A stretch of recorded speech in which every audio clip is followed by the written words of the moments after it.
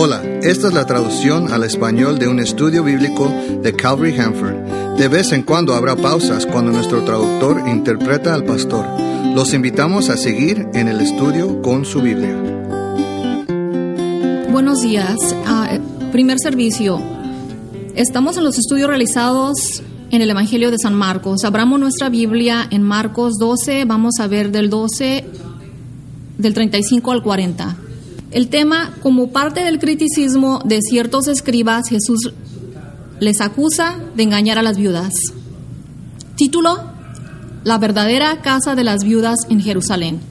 Casi me encontré con Tim Burton. Él es el reconocido director de varias películas como Pesadilla antes de Navidad y Edward Manos de Tijeras. Dirigió Alicia a través del espejo, que es la película que está en los cines ahora. Gino y yo estábamos en Tarzana, en la cafetería Pets, esperando que abriera una antigua tienda de guitarras. No recuerdo la secuencia exacta de los acontecimientos, pero fue en un punto de la mall donde estábamos hablando de la película de Tim Burton, que estaba a punto de salir al aire. Creo que se llamaba La novia cadáver. Otro cliente nos escuchó y comentó algo bastante técnico sobre la película. Respondimos, pero sin prestar mucha atención. Creo que Gino sabía que era Tim Burton. Mi siguiente sospecha se produjo cuando el que nos atendía lo llamó por su nombre, Tim. Yo tenía a mi favor que nunca había visto una fotografía de Tim Burton, así que no lo reconocí. Sin embargo, fue una epopeya de una celebridad caída no reconocida. Una caída mucho más grande se puede encontrar en nuestro pasaje. Las autoridades religiosas judías del primer siglo no pudieron reconocer a Jesús como su Mesías. La verdad es que nunca habían visto una foto de su Mesías, pero sus escrituras presentaban una imagen bastante buena solo con sus palabras. Su problema fue que solo estaban considerando la parte del cuadro pintado por las palabras de Dios. Usted y yo nunca hemos visto una foto de Jesús, pero tenemos una imagen completa de Él.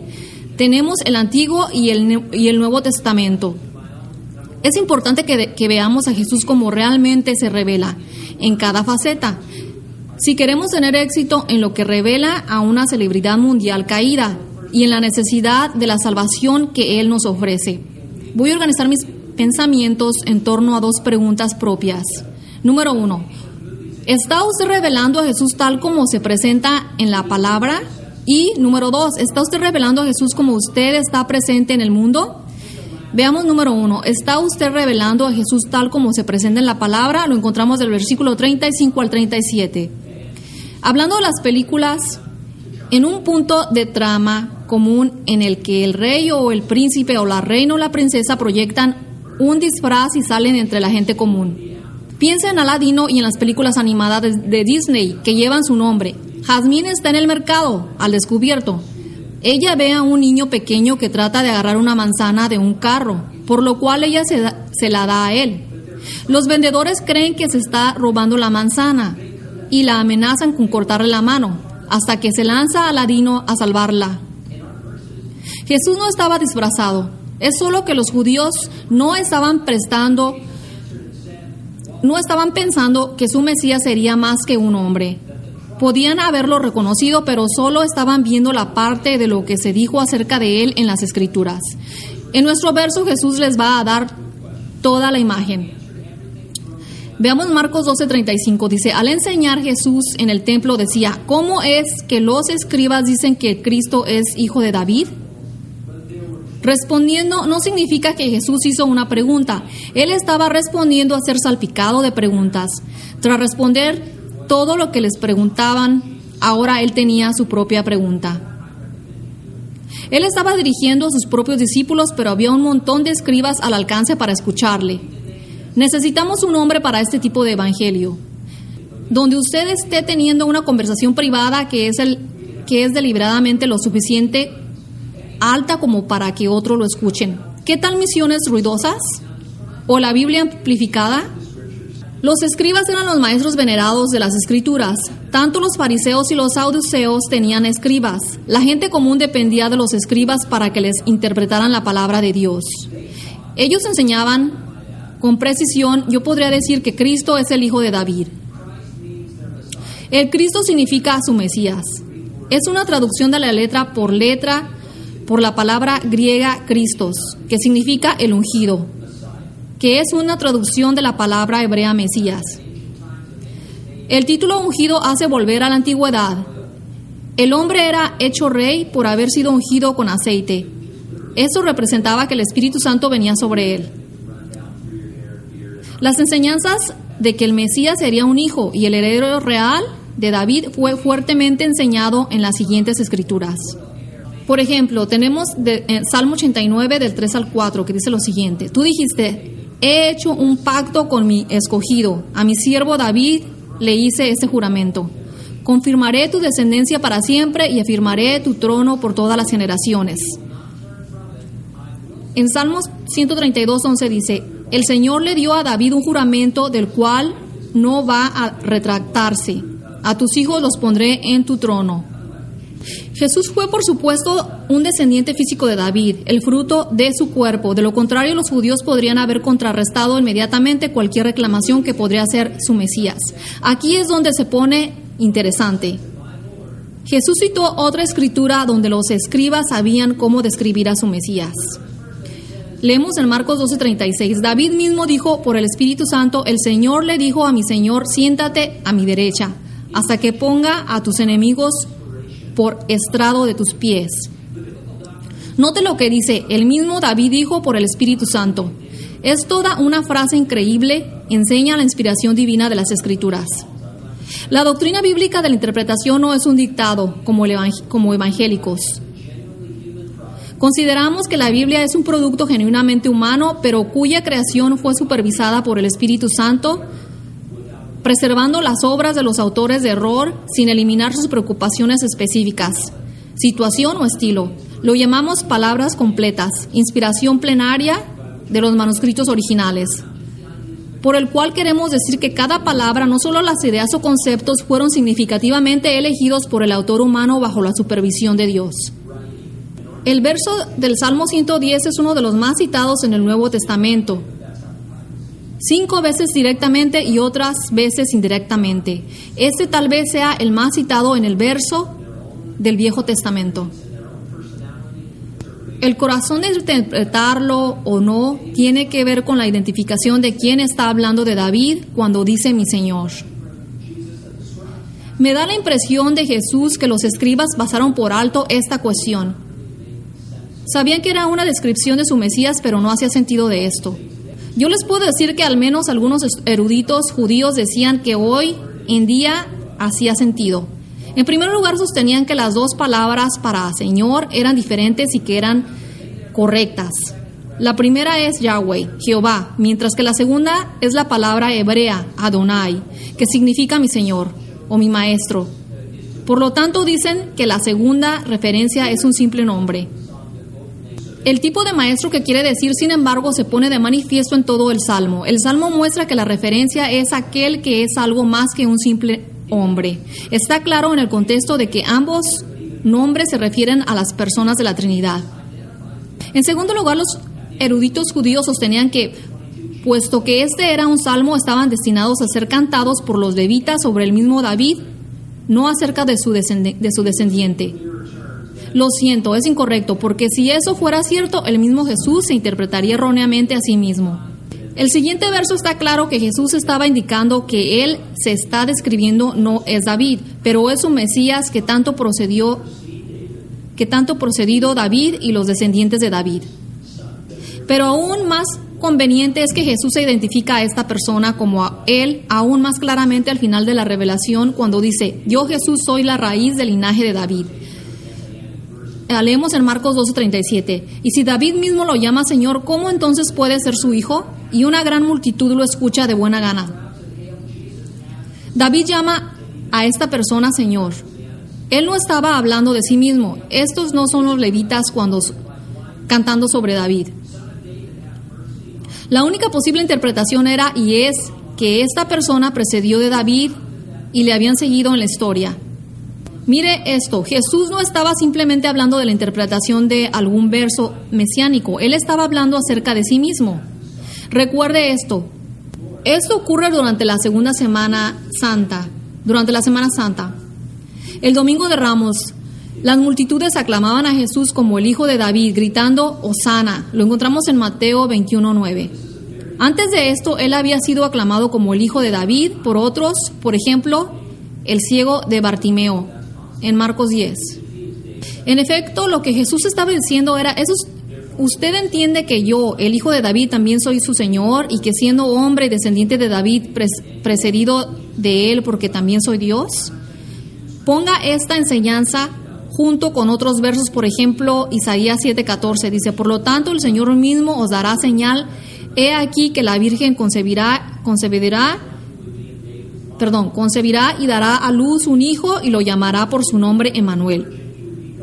Es por eso que he dicho anteriormente que los escribas podían haber sabido de su Mesías que sería más que un simple hombre. Por lo siguiente, note esta frase. Siéntate a mi diestra hasta que ponga a tus enemigos por estrado de tus pies.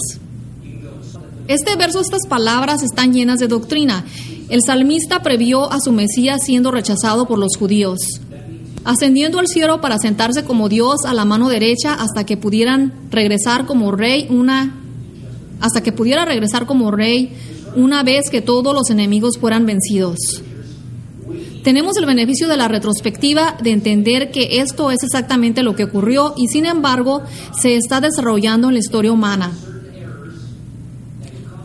Los escribas no vieron a Jesús tal como fue elaborado por ellos en sus escrituras. Hay que asegurarse de que no estamos haciendo lo mismo. En su libro El original de Jesús, el autor y pastor Daniel Darling enumera 10 Jesús de nuestra propia fabricación. Voy a enumerarlos, pero con el tiempo solo puedo ampliar unos 2 o 3.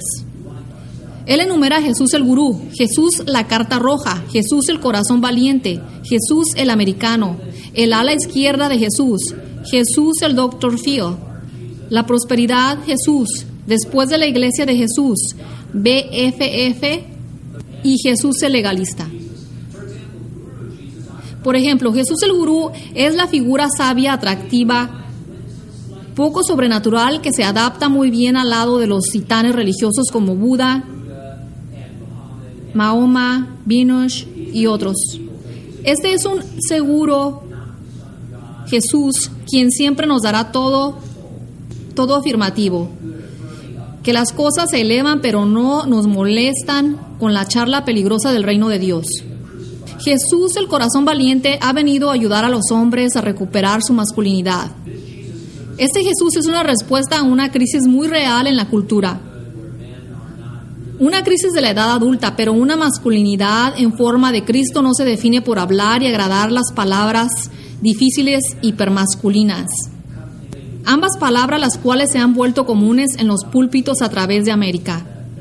BFF, Jesús es el amigo de los pecadores, que ofrece la salvación por la fe personal. Sin embargo, BFF, Jesús, a algunos de nuestros cantos de adoración modernos suena como el gobernante justo de la revelación y más como el exnovio de Taylor Swift,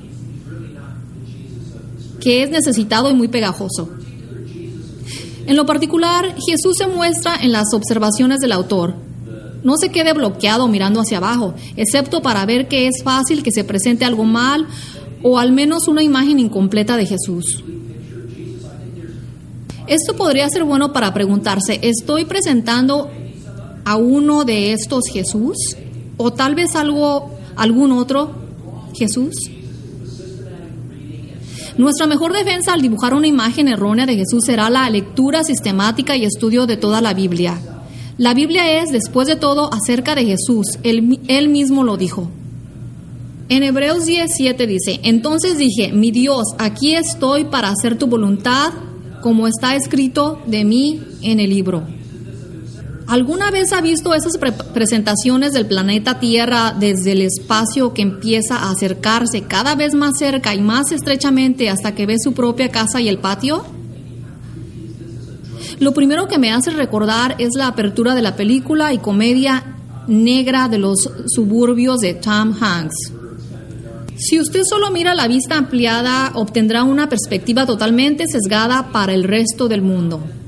Lo mismo es cierto con la palabra de Dios. Usted la necesita toda al comentar sobre sí misma para obtener al verdadero Jesús. No podemos darnos el lujo de exagerar o no exagerar nada en la Biblia. La única forma que conozco de hacerlo es tomarla toda, como la palabra inspirada de Dios, verso por verso, capítulo por capítulo, libro por libro y una y otra vez. Incluso entonces hay que tener cuidado de no imponer las palabras nuestras propias plantillas o políticas patrióticas o psicológicas. Necesitamos una humildad de corazón, una petición que nos permita y que Dios nos muestre al Jesús original. Veamos punto número 2. ¿Está usted revelando a Jesús como usted está presente en el mundo? Lo encontramos del versículo 38 al 40. Dado que los escribas enseñaban acerca de Dios y la piedad y era natural esperar que fueran buenos representantes de Dios, después de todo, estudiar y enseñar a otro la palabra de Dios debe tener un profundo efecto en usted. ¿Es esto verdad? Correcto, pero no en el caso, con una imagen sesgada de Jesús y un comportamiento lejos de ser santo. Veamos Marcos 12:38, dice, en su enseñanza también les decía, cuídense de los escribas. Jesús no vacilaba en emitir advertencias. Las enseñanzas que ustedes escuchan y los libros que leen pueden ser dañinos. Hay falsas enseñanzas y doctrinas de demonios que pueden conducir a alguien a una eternidad separada de Dios en el momento eterno consciente. El contenido de las enseñanzas debería ser examinado, así también el carácter del maestro. Jesús va a hacer fracasar a estos escribas cuyo comportamiento revelan. Según sus intenciones son malignas. Marcos 12, 38 al 39 dice, en sus enseñanzas también les decía, cuídense de los escribas porque les gusta pasearse con ropas largas y les encanta que los saluden en las plazas y sentarse en las primeras sillas de las sinagogas y ocupar los mejores asientos en las cenas. No debemos concluir que todos los escribas eran malos o igual de malos que los que hemos visto. En el capítulo anterior, un escriba sincero, como lo describía Jesús, no estaba muy lejos del reino de Dios. Jesús estaba exponiéndolos a prueba, las cuales sus oyentes podían determinar el carácter de los escribas en los cuales pondrían su confianza. Los escribas a evitar eran los que tenían una determinada forma de caminar. Ellos se movían a propósito de una manera como para llamar la atención. Chasqueando sus batas, podrían decir que andaban pavoneándose. En el púlpito hay una línea muy fina entre ser atractivo y convertirse en entretenido. Es por supuesto erróneo juzgar los motivos, pero algunos hombres y mujeres son evidentemente exagerados en su presentación de la palabra de Dios. Se hace más una función que lo que se está predicando. Los saludos en la plaza de mercado eran algo más que decir hola y preguntar cómo estás. Debido a su posición como maestros, estos hombres se mostraron con honor y respeto. Esto estaba bien sin esperar que ellos esperaran, por ejemplo, un beso en la mano cuando se daba la bienvenida. Recuerdo que después de mi confirmación en la Iglesia Católica Romana tenía que esperar en la fila para besar el anillo del obispo. Era extraño, por decir lo menos, pero yo tenía la impresión de que si no lo hacía, yo estaría perdido para siempre. Puedo apreciar el respeto debido a la posición. Recuerdo una escena del drama político de la televisión La Ala del Oeste, donde cierto reportero no se paró cuando el presidente de los Estados Unidos entró. El presidente Martin Sheen dio un regaño articulado acerca de la necesidad de mostrar respeto por la oficina, no por el hombre. Porque soy un pastor me llaman un montón de nombres: reverendo, pastor, pastor Jean, pastor pensiero, PG y Jean. Hace un tiempo un hermano que leyó mal el texto lo utilizó para referirse a mí como pasto. Yo no tuve el corazón para corregirlo. Por supuesto no lo hice porque como lo que soy, me llaman un montón de otros nombres. Los mejores asientos en la sinagoga estaban en el banco al final de la sala antes del arca donde se guardaban los rollos de las escrituras, al frente de la audiencia y se reservaban para los líderes y personas de distinción. Es costumbre en muchas iglesias y denominaciones que los ancianos y tal vez los diáconos se sientan en el escenario durante el servicio detrás del púlpito frente a la congregación. Lo siento, pero no puedo pensar en nada más incómodo. En lugar de escuchar de las palabras que se enseñan, estarían mirando a los hombres para ver su reacción o para ver si están prestando atención en todo, especialmente muchos de nosotros usando nuestros teléfonos o tabletas como Biblias, pensando en la posibilidad de distracción en estos hombres que publican en Facebook durante un sermón. Los asientos en las cenas se refiere a los lugares en los sillones reclinables reservados para los invitados más destacados. En estos días nos referimos a ellos como la mesa principal. Leemos en Marcos 12:40, además se apoderaron de los bienes de las viudas y luego fingen hacer largas oraciones, pero peor será su condenación. Uno de los comentarios que consulté explicó la realización entre los escribas y las viudas diciendo lo siguiente: como una de sus funciones, los escribas servían como consultores en las planificaciones del patrimonio para las viudas. Su papel les daba la oportunidad de convencer a las mujeres solitarias y susceptibles de que sus dinero y propiedades debían pasárselos a ellos. ¿Cuán bajo se puede ir? Hacer trampa a las viudas para beneficio personal, esto es muy viscoso. Nosotros creemos que lo mejor es no pedir dinero, sino dejar a Dios moverse en los corazones de sus santos para dar. Hablamos de dinero cuando el texto habla de ello y luego tenemos cuidado de no intervenir a parecer necesitados. En 30 años nunca hemos estado esperando. Ser pretenciosos, hacer oraciones largas eran otro sello distintivo de los escribas viscosos. En público oraban largamente y extra fuerte usando lo mejor de King James English con el fin de parecer espirituales. Su elocuencia y control de la respiración, la articulación era como la de un actor de teatro en el papel de un hombre de Dios. De vez en cuando nos abrimos a la oración en la congregación, en un servicio se tiene a alguien orando, un estudio de la Biblia, pronto se hace evidente que tienen un punto que desea transmitir a los demás y lo hace fingiendo orar, cuando realmente está predicando. Jesús pintó un cuadro bastante bueno de estos hombres. Sus oyentes reconocían mucho de los escribas que tenían estas tendencias. Su falta de Dios era mucho más serio de lo que pensamos. Jesús dijo que recibirán una mayor condenación. La condena en cuestión es eterna, en el juicio final, un último juicio que por cierto será impuesto por Jesús. Sabemos que todos los impios muertos, todos los que han muerto rechazando a Jesús serán levantados entre los muertos al mismo tiempo para ser juzgados y luego ser lanzados vivos al lago del fuego para sufrir el tormento eterno consciente. Usted puede leer sobre ello al final del capítulo 20 en el último libro de la Biblia, el Apocalipsis. Si todos los creyentes han de ser arrojados al lago de fuego, ¿cómo es que Jesús habló de una mayor condenación para algunos de ellos? Otra manera en la que a veces estas preguntas se hacen es la siguiente: ¿hay grados de castigo en el infierno? Bíblicamente la respuesta es sí. Permítame leerle unos versos. Leemos de Mateo 11, del 20 al 22.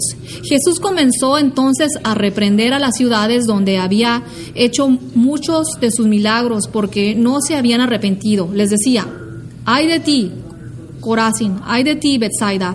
Porque si en Tiro y en Sidón se hubieran hecho los milagros que se han hecho en ustedes, hace tiempo que en cilicio y cubiertas de cenizas, ellas habrían mostrado su arrepentimiento.